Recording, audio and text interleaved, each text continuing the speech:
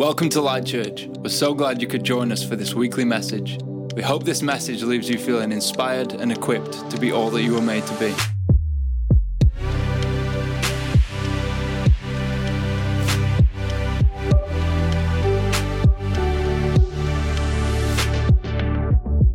I want you to imagine that you're walking down the street and in your pocket you have a £1 coin. I'd assume or imagine that as you were walking, you wouldn't necessarily be too aware that this was in your pocket. You would be going wherever it is you wanted to go. It wouldn't necessarily be on your mind. It wouldn't stop you from going to certain places. It would just be a £1 coin in your pocket. But now I'd like you to imagine that you're walking down that same street, but instead of a £1 coin in your pocket, you had £2,000 worth of cash in your pocket. Some people are like, yes, please. I'd imagine actually that having £2,000 worth of cash in your pocket, you would probably keep your hands in your pocket so that you could check it was there. You would probably decide to go certain places or not to go to certain places based on the fact that this is in your pocket. You would be careful about what you did and where you went. It would be on your mind. You would have this heightened awareness of the fact that this was in your pocket. You wouldn't be walking around carelessly with open pockets and just assuming everything would be okay. You would be careful. See, there is an unquestionable connection between the value that we carry and the way in which we behave because of it. Let's call this the value connection. See, you ever seen the Queen when she gets picked up by those 17 Land Rovers that they come and they pull up and they pick her up. You don't suddenly see them drifting around the car park and pulling away from Buckingham Palace with like screeching tires and chucking some donuts around some roundabouts whenever they leave. It's like they understand that there's like a certain behavior that you have to outwork when there is something of value in your possession. If you've ever seen when a hospital needs to get blood or an organ from one hospital to another hospital, you don't see the people that carry them just file out of the hospital with a little box or bag of blood and stand and wait for the bus and just wait until the bus shows up and then get to the hospital whenever they get it. No, they jump on motorbikes so that they can weave in and out of the traffic and get from one hospital to another hospital as soon as they possibly can. See, we tend to appropriate our behavior based on the value that we carry. Yet, can I suggest that when it comes to our lives, big picture, I think sometimes we misplace the value connection. Sometimes I think we actually forget about the value connection. What do I mean? Let me explain. I believe that every single person, every one of you, me, all of us, every human is valuable. We have value. Some of you think, well, maybe let's look at this. So if we jump right back to the origin of humanity, our story, we go right back to the book of Genesis in the Bible and we see that God said, let us make mankind in our image and likeness. In theology, we call this Imago Dei, the image of God. Every single human bears the image and likeness of God. It is etched onto our very fabric. We are image bearers of God. Think about that for a second. You bear the image of God in your life. Not only that, let's take it a little step further. In Ephesians 1, verse 4 and 5 in the Message, the Apostle Paul writes this. He says, long before he laid down the earth's foundations, he had us in mind. Like, pause there a second. Before God spoke anything into existence, you and me were on his mind. He was aware of us. He knew us before we ever took a step, took a breath on this planet. God had us in mind. I think that is insane. Let's keep going. He had us in mind. He had settled on us as the focus of his love. God has made us the object of his love, to be made whole and holy by his love. Long, long ago, he decided to adopt us into his family through Jesus Christ. I believe every single one of us is valuable. Why? Because we carry the image of God. And why? Because God has not only given us his image and likeness, but he has made us the object of his love. He has made us the focal point of his love. We have God's attention. How insane. The creator of everything that we see, the heavens and the earth, the wildflowers, the insane sunsets, the galaxies, the universes. We are the object of his love. But if you look at our story of humanity, we lived in perfect peace, yet we turned our back. And when we sin, when me and you, when we sin, we turn our backs on God. We say we can do this our own way. We can take this into our own hands. But in this Ephesians verse, if we read on, listen to what it says.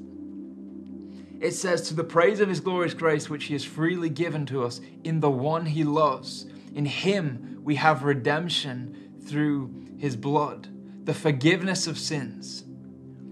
So not only did we turn our back, and not only did, in the light of God making us the object of his love, we turn our back on it, he makes a way for us to get back to him, to be restored, to be made whole. Let's look at this. If we read on in Ephesians chapter 2, I want to read this. It's insane. It says, as for you, you were dead in your transgressions and your sins, in which you used to live when you followed the ways of this world and the rule of the kingdom of the air. And then we read on, and it says in verse 4, but because of his great love for us, God, who is rich in mercy, made us alive with Christ. Even when we were dead in transgressions, it is by grace that you have been saved. So we are image bearers.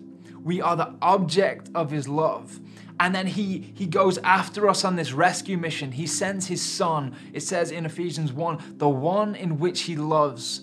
We have redemption in his blood. He sent his son to die on a cross, to take on our sin and our shame, and to restore that connection between created and creator. We can be restored back to God through his grace. That while we were still dead in our sin, while we were dead in the stuff, in our brokenness, the stuff we get wrong, the places that we fall short, God, who is rich in mercy, overflowing, abundant in mercy, he pulls us back in. He gives us an opportunity to be restored back into who it was we've been made to be. And then there's this verse, I love it. Listen to this in chapter 1, verses 13, it says, and you were also included in Christ when you heard the message of truth, the gospel of your salvation. So when we respond to Jesus, when we hear this truth, this gospel, we get drafted in. We get adopted, pulled into his line, into his family. And listen to this. When you believe, you are marked. You are marked in him with a seal, the promised Holy Spirit, who is a deposit guaranteeing our inheritance until the redemption of those who are God's possession. What does this mean? It says that when we accept Jesus, when we say, look, I understand what you did. I want to be drafted in again. I want to be restored to who I've been made to be. It says he marks us. He stamps us. He says, you are now mine. I've pulled you in. You now belong to me.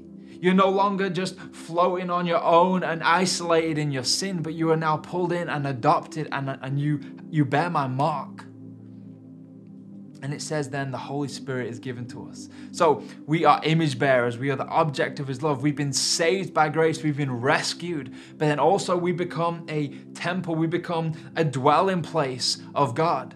The Holy Spirit is sent and given to us. It's like a gift from God, and it is God. God gifts himself to us, and he dwells inside of us.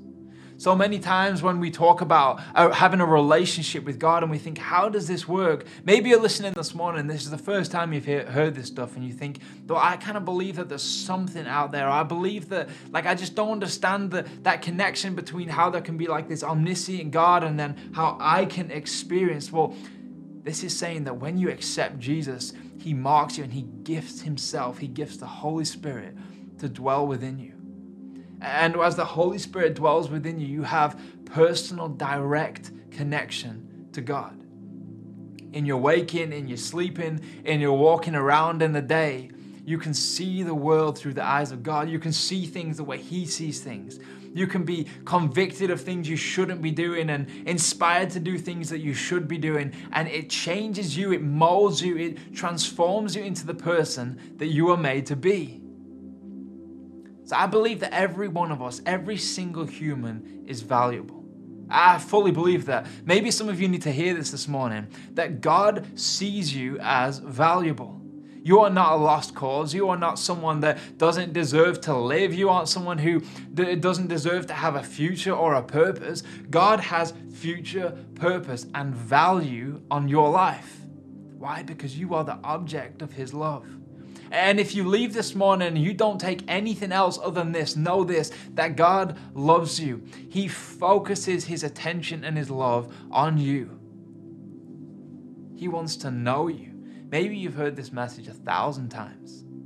Maybe this gospel message is so familiar to you. This gospel message of God's love and His grace and His unrelenting passion to see you restored back to Him and back into the person He created you to be. Maybe it's become familiar.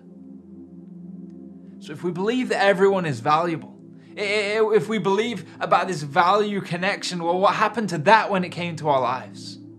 If the guys who are taking the blood from one hospital to another understand that they carry something precious, something life-giving, something significant, and they have to act accordingly. They don't jump on the bus. They don't wait around. They treat it like it is precious. If those guys can do that about blood from one hospital to another, what happened in our lives? When I see so many people, we believe humans are valuable. We carry this value. Why is it that on our streets and on our screens and in the people around us do we see so many people living a life that is just does not add up to the value that God says that we have? We see so many people lowering themselves and reducing themselves. And some people, interestingly enough, might think they have an ego and they might think they have a pride issue. And it is very common and maybe come across as though they know that they're better than everyone else, as though they know that they've got something no one else has. But ultimately their behavior says something different. I look around and I see so much self-destruction. I see so much pain and brokenness. I see so many people acting in a way that just does not line up with the value that is on their life. Maybe some of you listening right now are just feeling a little bit stirred, like if God says that about me, maybe my life needs to reflect that. Maybe I don't live according to the value that I have.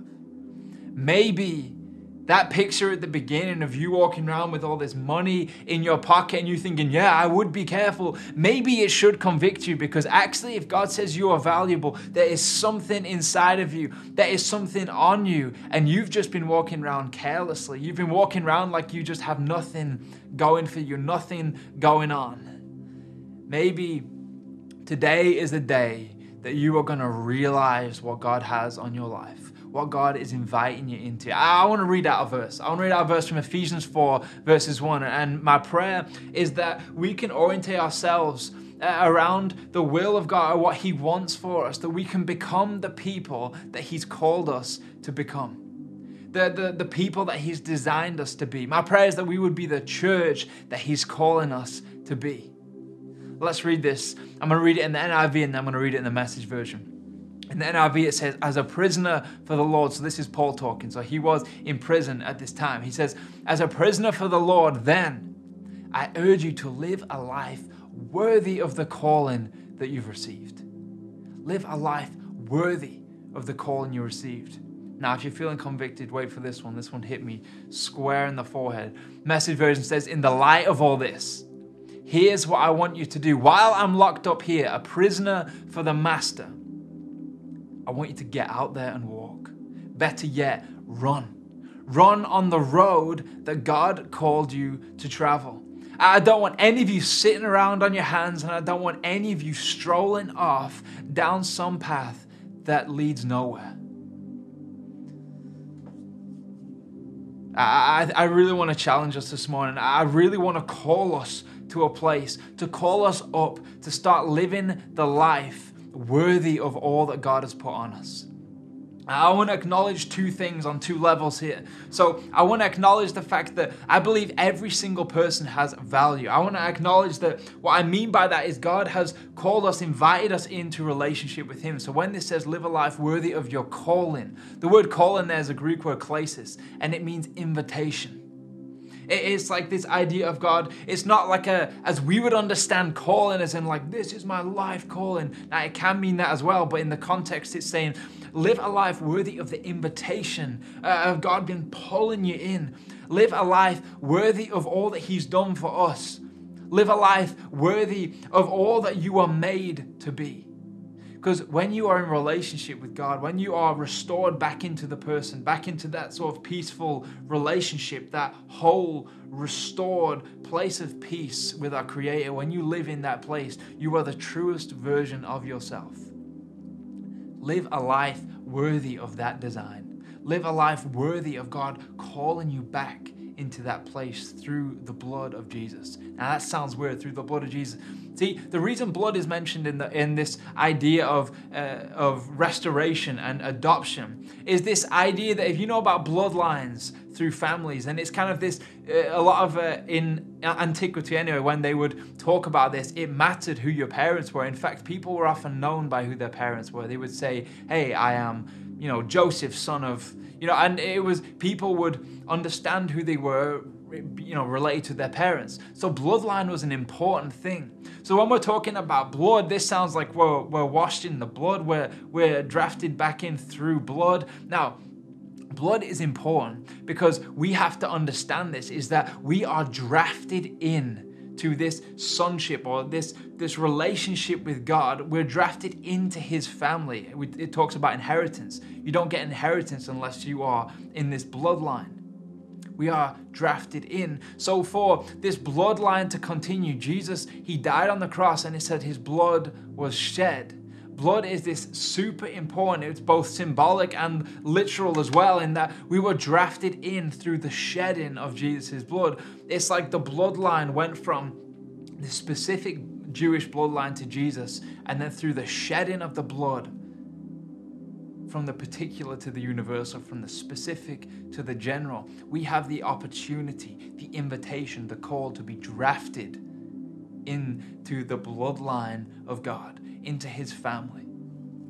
Live a life worthy of that invitation.